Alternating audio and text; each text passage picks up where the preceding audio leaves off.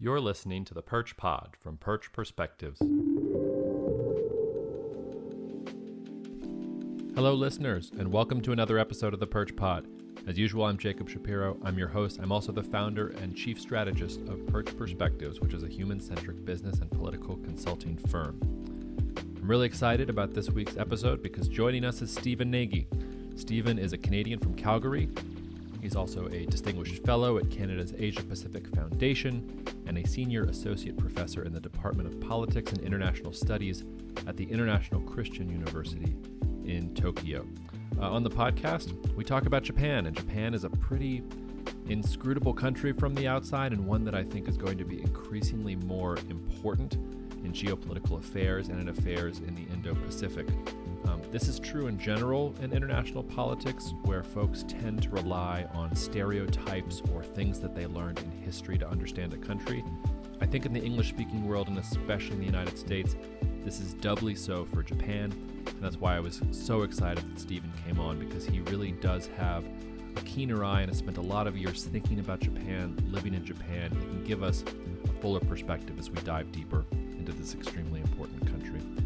Folks, thank you so much for rating and commenting on the podcast. We're up to 56 ratings, and I promised my producers at Audiographies that we'd get to 75 by the end of the month. So if you haven't done so yet, please rate the podcast 5 stars or however many stars you want, wherever it is you listen to podcasts. Get your friends to do it too. They don't even have to listen to it. Every rating helps for us. Otherwise, all the usual stuff applies. Write to us at info@perchperspectives.com if you want to talk about what you had for breakfast or what you thought about this podcast, or hopefully what geopolitical services Perch Perspectives might be able to do for you or for your company or someone that you know. Okay, without any further ado, let's get to Stephen. Cheers, y'all. All right, Stephen. I'm really looking forward to this podcast. I've been looking forward to this for months. We've been circling each other and trying to find ways to work together. And finally, we've got you on the podcast. Thanks for coming on. Yeah, it's a great way to start 2021 and I think a positive year ahead. So thanks very much for having me, Jacob. And of course, and one of the reasons I'm so interested to have you on is that I find Japan an inscrutable country when it comes to geopolitics. It's incredibly hard to understand. And I don't mean that in the sort of stereotypical way where everybody says, you know, the Japanese love contradictions and everything is anything in Japan. I just mean that as somebody who does geopolitical analysis for a living, it's sometimes hard to parse what the Japanese government is doing and why it's doing it. And you've been doing this now for decades. Do you still have any of that lingering inscrutability, or do you feel like it's fairly clear once you've rolled up your sleeves and gotten down into it? Well, I think it'd be arrogant to say that there's not questions ahead, there's not questions about what the Japanese are thinking and what they're doing. But I think, it's pretty clear that Japan needs to balance its economic partnership with China and its engagement in the broader Indo-Pacific and its security partnership with the United States. And that security partnership is not just a security partnership. It's 7 decades of institutions and people and presidents and prime ministers and parties working together. And I mean, I call it a comprehensive relationship, not just a security partnership. But it's that balance. How do you continue to integrate within the region? How do you create a presence within the Indo-Pacific such that it can balance the grandness of China? And I think China's growing penchant for revisionist regional behavior. At the same time, engage with that China, right? And we've seen Japan do that through the Regional Comprehensive Economic Partnership, probably moving forward on a trilateral free trade agreement between South Korea, China, and Japan, and other relations. So Japan just can't have a zero-sum approach to its geopolitical calculations within the region, and that's why I think it's a bit difficult to read its behavior if you're just looking at it at a superficial level. Mm-hmm. Do you think that, and you say zero-sum, I mean, I'm automatically thinking of Australia, which seems to be taking a much more hardline stance on China and is willing to stomach some of the economic pain that comes as a result of that. They might have thought that was coming anyway. South Korea does its own thing with China as well. The first question I really wanted to throw at you was, do you see Japan acting especially more independently of the United States going forward in the next couple of years? And if so, or if not, how do you feel that's going to affect Japanese domestic politics, especially as we go into election season here in Japan? Well, I think that we've seen Japan step up to the plate over the past 10 years, in particular under former Prime Minister Abe's administration. And this was for several reasons. First, I think that Japan, again, was thinking about how to continue to engage within the region and balance growing revisionism by China, but also develop some kind of positive relationship. Japan can't change its neighbors, which means it has to find a way to engage with China. At the same time, it has to find a way to shape China's behavior over decades. And I think that is really the long-term view, is how to shape the bilateral relations over decades so that it's more positive and rules-based. Now, is it moving more independently? I think the answer is clearly yes. But that doesn't mean that it's delinking or decoupling from the U.S.-Japan relationship. And what I mean by moving more independently is that, in particular under the Trump administration, that Japan has had growing concerns about abandonment, has growing concerns about the hardline, Trumpian, Pompeo ideological approach to China, calling out the Communist Party of China, and this hardline decoupling approach to its foreign policies towards China, and Japan just can't make that choice. So what it's done is it started to develop and strengthen what we call strategic partnerships. The latest one, of course, was the defense treaty between Australia and Japan, where Japan and Australia have agreed to what we call reciprocal access. It's a reciprocal access agreement where Australian and Japanese troops can train on each other's sovereign territory, which I think is a very, very significant agreement. But Japan's also working with other partners such as India, Vietnam. We shouldn't forget the EU. Japan signed the Japan-EU Economic Partnership Agreement, but as well as the Japan-EU Asian Infrastructure and Connectivity Agreement. And these are all demonstrations of this willingness to go out and engage in multilateral partnerships and bilateral partnerships, which are meant to, focus on rules-based behavior in the region, not just in terms of the economic domain, but also to try and buttress that rules-based behavior in the maritime domain. And that's where I think initiatives such as the Free and Open and Indo-Pacific vision are really critical to how Japan views its position within the region moving forward.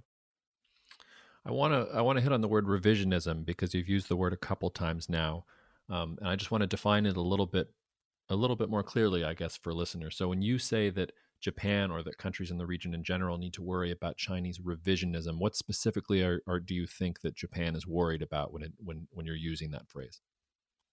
Well, I think that what we've seen over the past 10 years is China tried to reshape the maritime environment in its favor. I think that the initial impetus for these changes started back in the early 1990s with Taiwan holding an independent election.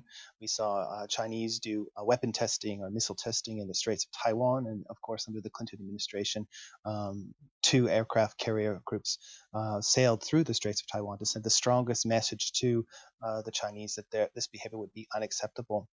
The learning lesson from the Chinese from that experience is that they need to reshape their peripheral environment such that they can keep the United States out and that they can have free access to the Pacific. And what they've done is they've created many kinds of asymmetric capabilities to, I think, broadly achieve that objective. And I think the first one is, of course, the anti-access, anti-denial missile systems, which basically raise the cost for the United States to repeat that experience of sending 2 aircraft carrier groups through the Taiwanese Straits.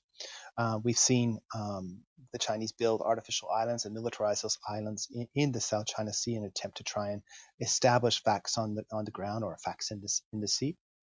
And we've seen a very proactive successful attempt to fracture ASEAN unity. So it doesn't work in the way it should be to solve regional issues. That's through consensus-based decision making amongst ASEAN members. So what we see in the East China Sea area is China actively reshape the security environment towards the United States and, of course, Japan. In the South China Sea, we've seen establishing facts on the ground.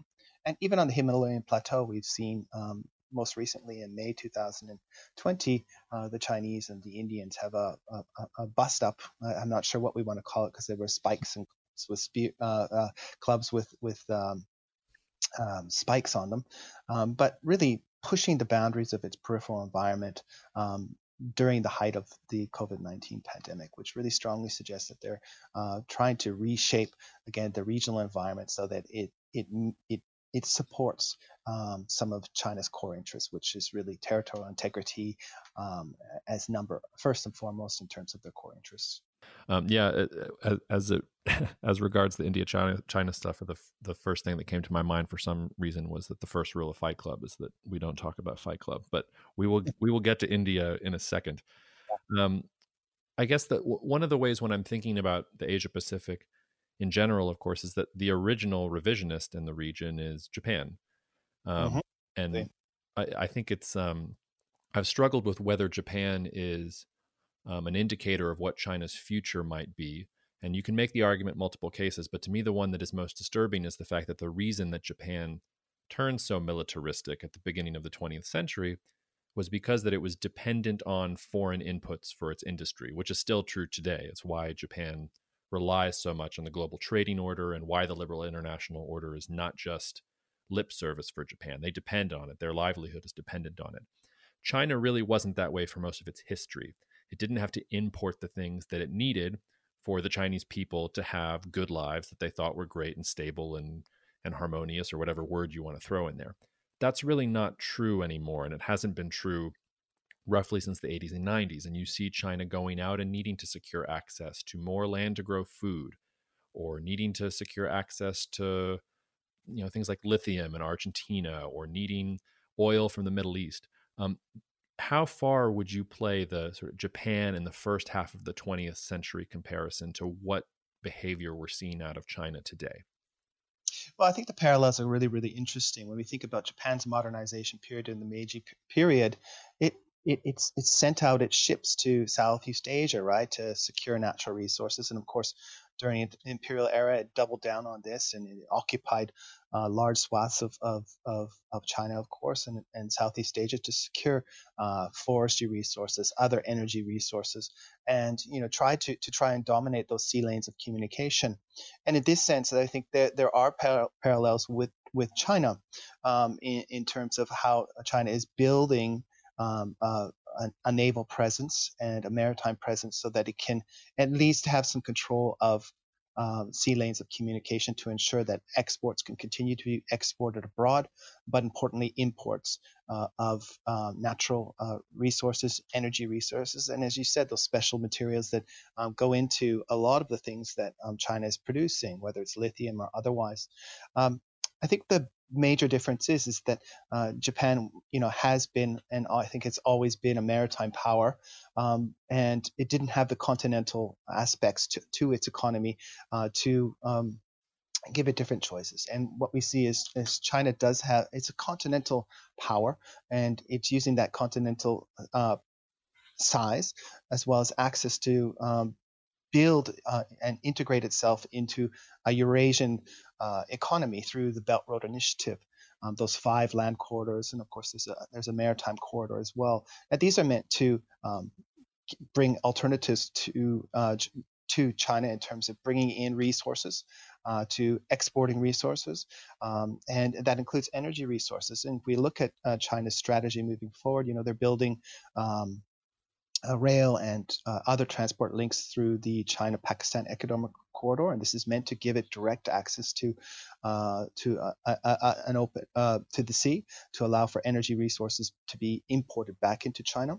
We see transport corridors through Southeast Asia to do the same thing, to avoid the Malacca dilemma, to avoid those critical choke points that the United States controls now between Singapore and Indonesia. As well as to avoid a potential choke point in the South China Sea. So I think there's some parallels between Japan and China, but I think that China has many more options in terms of how it can secure energy resources and other resources to keep its economy growing for the near to midterm.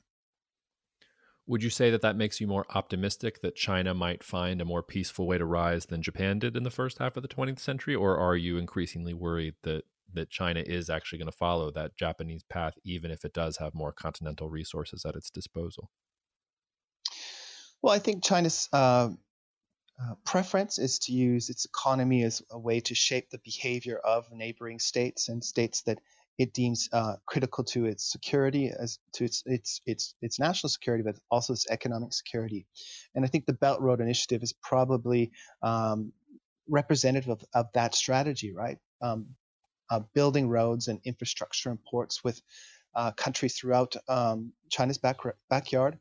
It creates a kind of economic interdependence or dependence on the Chinese market, but it opens up the Chinese market to those countries so that they can export and bring capital back to their countries and improve the quality of their lives.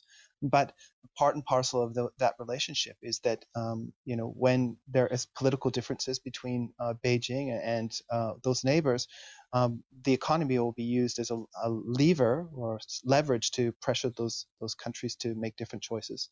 And we've seen that recently in 2017 with the South Koreans after the installation of the terminal high altitude defense missiles. And what we saw is the Chinese really stopped tourism to South Korea, stopped the boys' bands from coming to South Korea. We saw other forms of informal economic coercion to try and shape South Korean behavior. You mentioned at the onset of today's discussion of Australia. Australia's, I think, having a very, very difficult time with China, and China's using its economic relationship with Australia to try and shape its behavior. And my home country, Canada, we're experiencing this as well after the arrest of Miss Meng Wanzhou. And what we've seen is, of course, the arrest of two Canadians, Michael Korvig and Michael Spavro. But we've also seen our economic relations tumble with the really increased inspections on Canadian agricultural products coming into China, but also some of those products being banned. Mm-hmm. Well, I want to be careful because I can already feel myself drifting into China when the whole point of this is to talk about Japan. So let's put a bookend in China for now. I'm sure they'll come up a little bit later in the podcast. But I wanted to turn the page here and talk a little bit about Shinzo Abe, because there was a major political transition in Japan this past year, an unexpected one. In some sense, I view Shinzo Abe as a bit of a tragic figure. He certainly changed the way that Japanese politics works, I think, but he never really got to do everything he promised or wanted to do. And right sort of when he was at the peak of his powers, his body fails him. And now you have Suga in there, who is this sort of placeholder until elections come in 2021, in October 2021. And I think there is a real question about whether Japan is going to go back to the topsy-turvy revolving door at the top sort of political dynamic that it had before Abe really redefined the Japanese political map, or whether Suga is the next in this sort of semi-dynasty of politicians who are going to go forward and are going to continue the same sorts of policies that Abe pioneered. So from where you're sitting, how does it feel to you? How do you view Abe and his time in office, and how do you view going forward, Suga's first couple months and where we're going as we get into the election here in Japan? Well, I think his legacy needs to be kind of focused into his domestic legacy and his international legacy. And I think at the domestic front, it's mixed.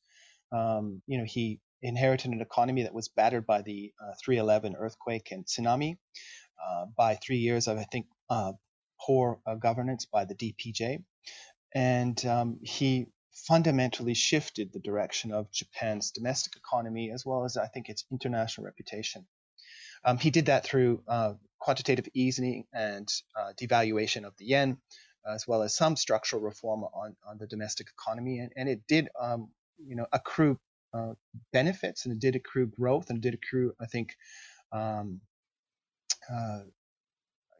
praise by domestic stakeholders as well as international stakeholders in terms of pushing Japan in a different direction. He adopted a so-called womenomics, and I think womenomics has had mixed success, but I think it sent the right message to corporations in Japan and to the international community that Japan is interested in shaping and changing how it views the place of women in its economy. And I think that he. Can you actually pause there and just explain a little bit more about, because I think some of my listeners might not understand what a big deal that is. So just kind of break that apart for us. Yeah. So womenomics was really to try and bring more women into the Japanese economy to ensure that they're not just what we call them sakura or cherry blossoms in the office, but rather, they move up into management positions and upper management positions, and really that they take on a much greater role within the Japanese economy. And what we've seen is that more women are moving into management positions. We've seen more women working in the Japanese economy. And I think if I remember the figures right, about 72.9% of Japanese women are working in the economy. And that's above the OECD average, which I think is really significant. But I think that really the inclusion of women in the economy has been in some ways half-hearted, and we've seen that over the past year in terms of COVID-19 and its impact on the economy, is that really women have been the ones that have been laid off first.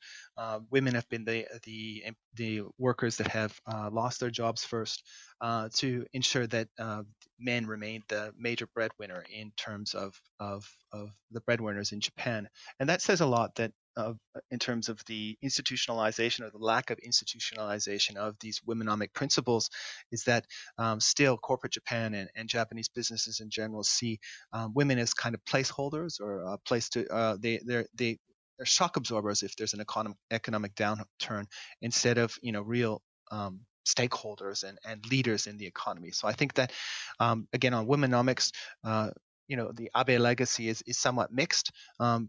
It's positive in terms of highlighting the importance of women in the economy, but really the institutional and cultural changes haven't been adopted at a deeper level to ensure that women can remain a critical part of the Japanese economy moving forward.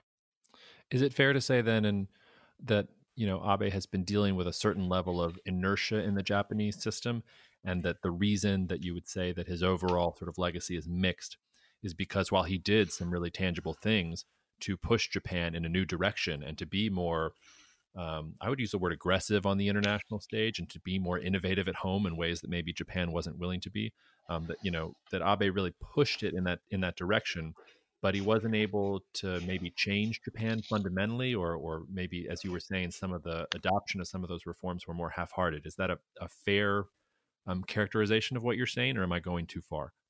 I think that maybe you're going a bit too far here. I think that frankly, he wasted some of his political capital in the first 2 years on things like constitutional change, and I think that this political capital should have been used to try and transform the economy and make those structural changes and push for more structural change within the economy. Because I think that and if you know anything about Prime Minister Abe's background, he comes from the part of Japan that was really responsible for the Meiji Restoration, is the samurai clan from the Choshu clan. They understood that to withstand and to push back against the imperial powers from Europe, is that Japan needed a strong economy, and it couldn't have, or it needed to have strong security, but it couldn't have strong security without a strong economy. So they instigated and they started this rapid modernization program, which allowed Japan to transform and translate its economic power into military power, which made it more secure, but also created the conditions for its march towards imperialism. Prime Minister Abe in 2012, when he came back as prime minister, I think he learned those lessons, but his ideological inclinations towards constitutional revision, some of his revisionist views about history, I think that he focused too much on the first 2 years on those two areas, rather than focusing on the economy. And once he got over that and started focusing on economic reform and his, I think, really transformative foreign policy, that he really started to accrue momentum, and that momentum has, I think, really created a foreign policy legacy that is not only consequential, but I think it will be long-lasting and will be inherited not just by Prime Minister Suga, but by successive prime ministers.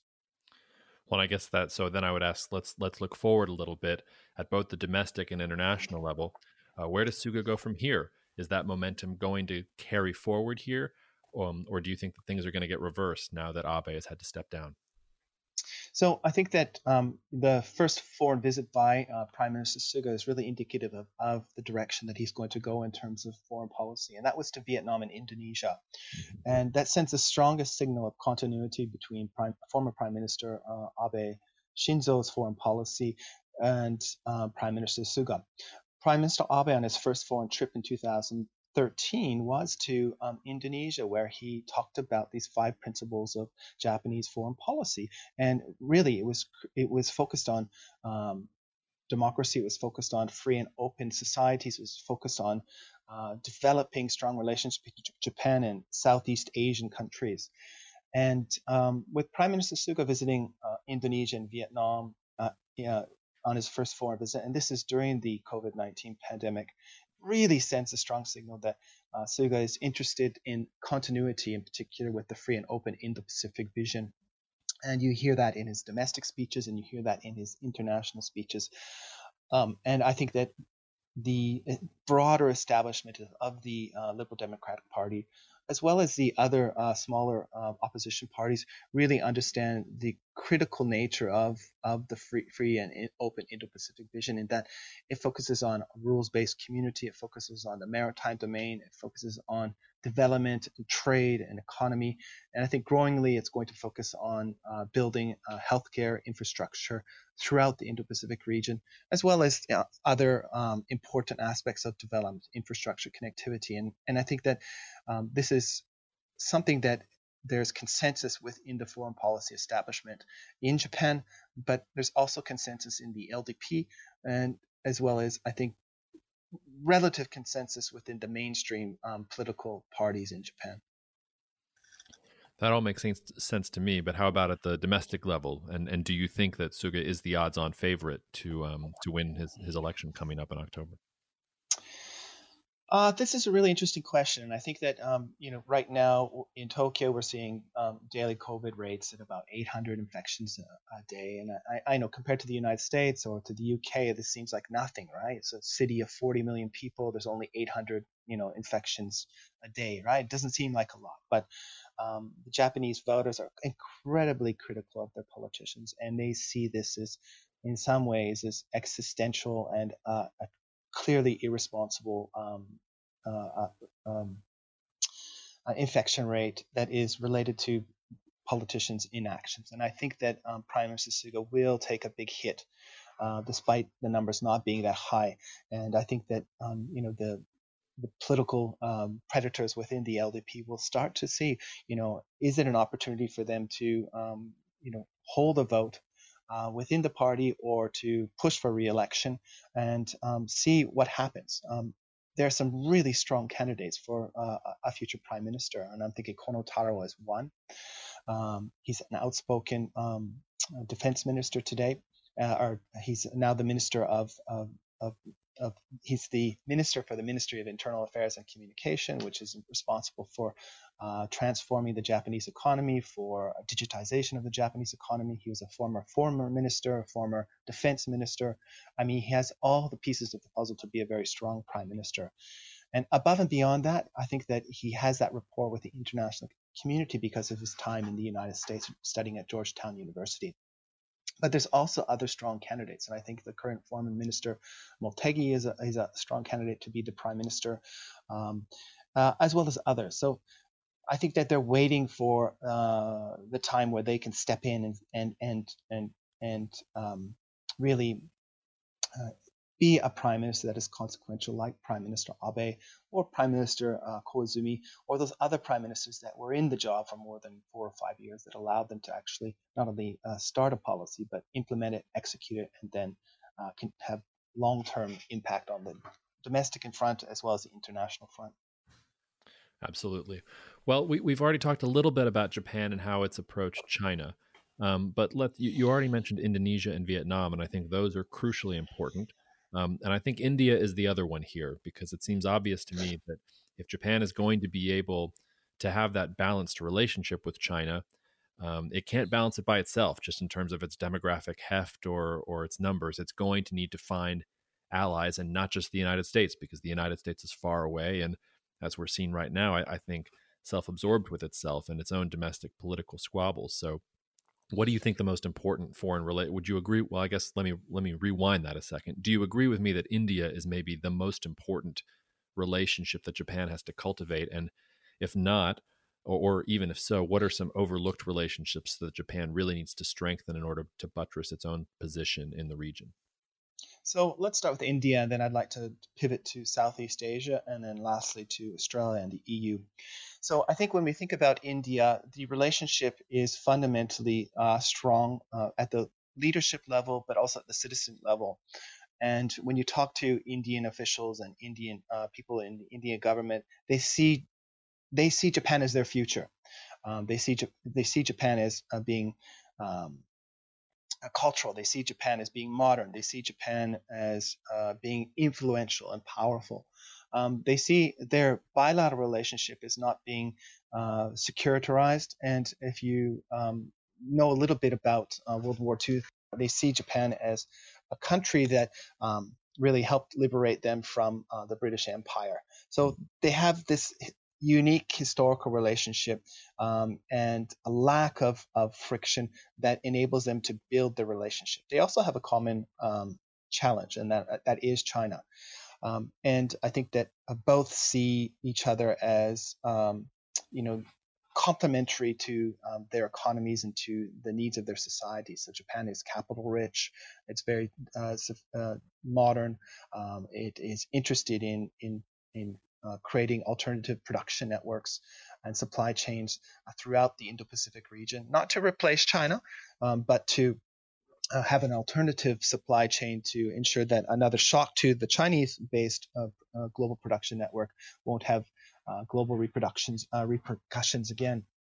And India itself sees itself as young, having a big population, being a place where it can receive ODA, overseas development assistance, and foreign direct investment.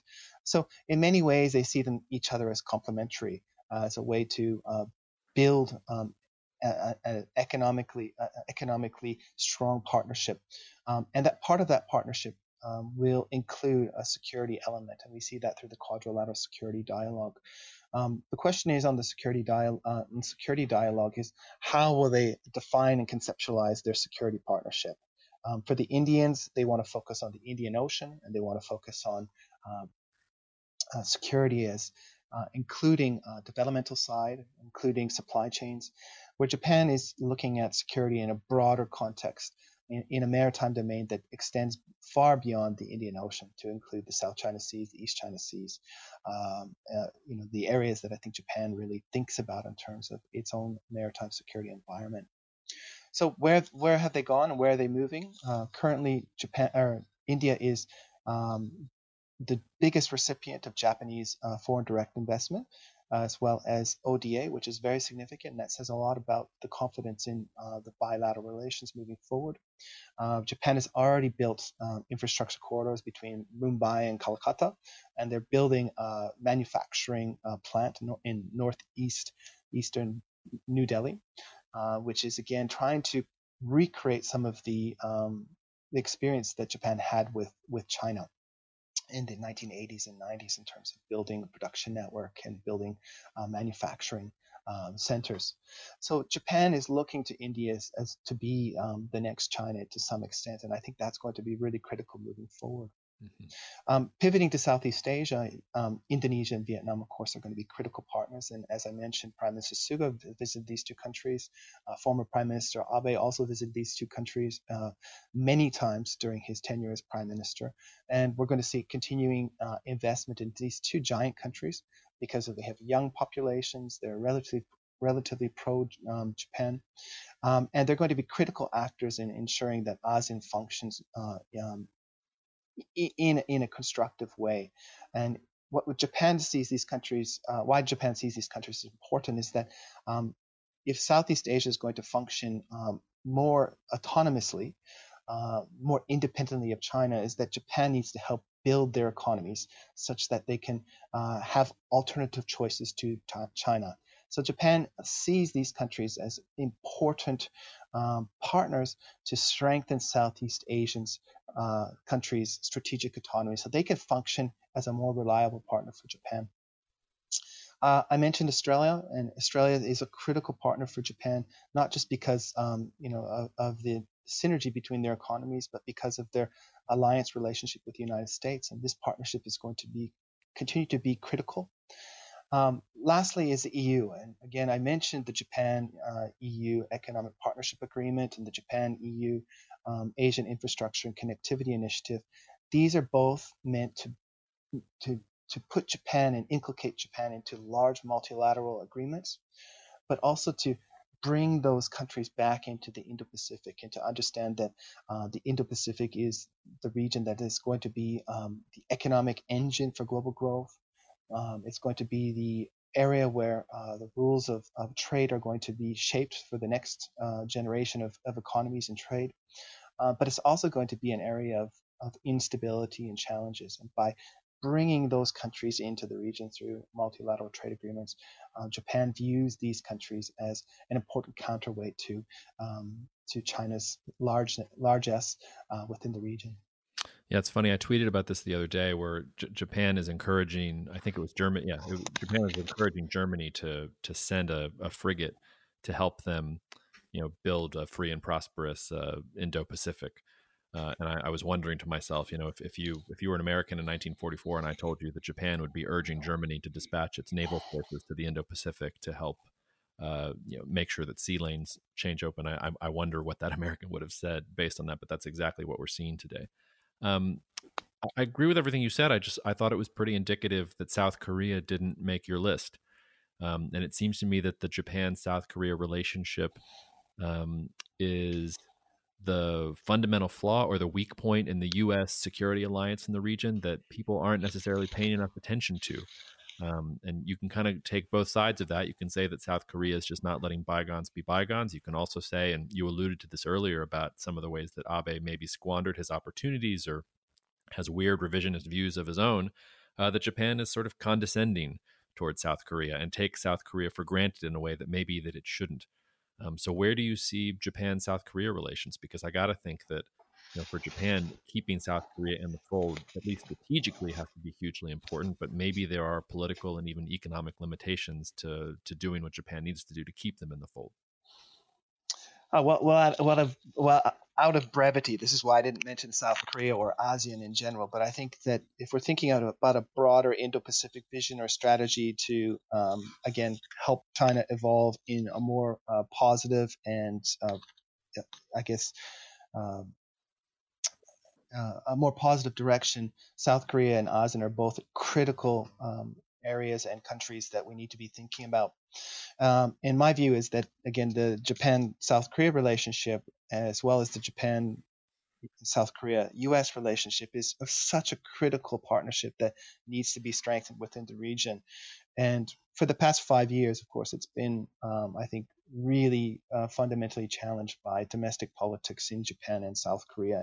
And I say this, that both countries are responsible for this. But I guess seeing this from Tokyo, you see this clear politicization of the relationship with Japan in Seoul by the Moon administration. And it's very clear, right? When he came into power, he's openly said that the Comfort Women Agreement that was signed in September 2015 by Prime Minister Abe, right? A staunch conservative. I don't think anybody else could have signed that agreement at the time or even today. And then we had the JISOMA agreement, the agreement on intelligence sharing between South Korea, Japan, and the United States, being reneged upon by the South Koreans. And then we had an incident where South Korea locked their radar on Japanese fighters. We've had so many political challenges between the two states that both countries at the domestic level see each other as a threat, which is we wouldn't have thought that 10 years ago. But today, the countries have a very dysfunctional relationship, and I think it's going to allow for countries like China to really create a wedge in a broader Indo-Pacific strategy to shape China's evolution. And until Japan starts to have a more functional working relationship with South Korea, whether that's bilaterally or within the trilateral context with the United States, that it's going to be difficult to have a cohesive strategy within the region that includes South Korea. Yeah, I think you and I are both of the same mind that this is critical and critical for both sides to get this right. But I would put aside sort of what we want from that grand strategic level and say, do you think that's going to happen? Like, where do you think South Korea-Japan relations are going to be 5 years from now, 10 years from now, based on what's happening today? Do you think there will eventually be a softening and pragmatically both sides will understand that they really need each other if they're going to get all of their interests? Or do you think that some of those obstacles and constraints are too strong and might actually allow that wedge to be formed? Well, I think the Moon administration is probably the fundamental reason why Japan is not willing to shift its position on South Korea at the particular moment, because he's seen as an untrustworthy partner for the Japanese because of his reneging on the South Korean Comfort Women Agreement. And now we have litigation by the Supreme Court in South Korea against Japanese businesses for forced labor. From the Japanese side, these are clear politicization of the relationship that's making it very difficult to build trust. So I think here in Tokyo, policymakers are looking beyond the Moon administration to who will be the next president in South Korea. And from that, they'll try to build a new relationship. And I think the South Koreans felt the same way about Prime Minister Abe, that he wasn't somebody that they could work with. What's interesting, though, we have Prime Minister Suga that's coming in September. And, the South Koreans, I don't think have has been proactive with Prime Minister Suga as they could have been in terms of reshaping the dynamics. And again, I think this reflects the domestic priorities of the Moon administration to really try to focus on the North Korean issue and reunification and denuclearization, and that working with Japan doesn't win you many points in the South Korean context, and that's the same in the Japanese context. Building better relations with South Korea, it doesn't garner a lot of political capital in Japan. Rather, it pulls away political capital because they're viewed as untrustworthy partners. And whether that's true or not, we're third parties looking at these particular problems, and I think that we see that both parties have a responsibility for the deterioration in relationship. But we need to look at this from how the stakeholders are viewing this and try to understand why relationships continue to deteriorate. And, I see post-Moon as an opportunity to reshape the relationship. And most likely the U.S. can play a role here. I hope you're right about that. Stephen, I could talk to you all day, but I don't want to take up too much of your time. I'll get you out of here on this. And I asked this of Tony Rinna, who was on the podcast a couple episodes ago, a sort of version of this question. But you're a Canadian who's been living in Japan for a while now. What's your favorite Japanese food dish? I love sea urchin. This summer, I spent some time in Niigata on the coast, and I had fresh sea urchin scooped out of a sea urchin body. It was so delicious. I couldn't believe the briny flavor. It was just wonderful. I'm going to have to take your word for that because I don't know if I can get into that. So it tastes like a briny, salty kind of thing? Like what would you compare it to? Officially, it's buttery, but briny at the same time. And it just melts in your mouth. It's just a really exotic taste. All right. Well, Stephen, thank you so much for joining the podcast. We'll have to have you back on maybe after elections next October in Japan and see whether things have changed or not. It'd be great, Jacob. Thanks so much for having me. And I wish you the best in 2021. And let's hope that the vaccines get out as soon as possible. Amen to that. Cheers. Yeah. Cheers.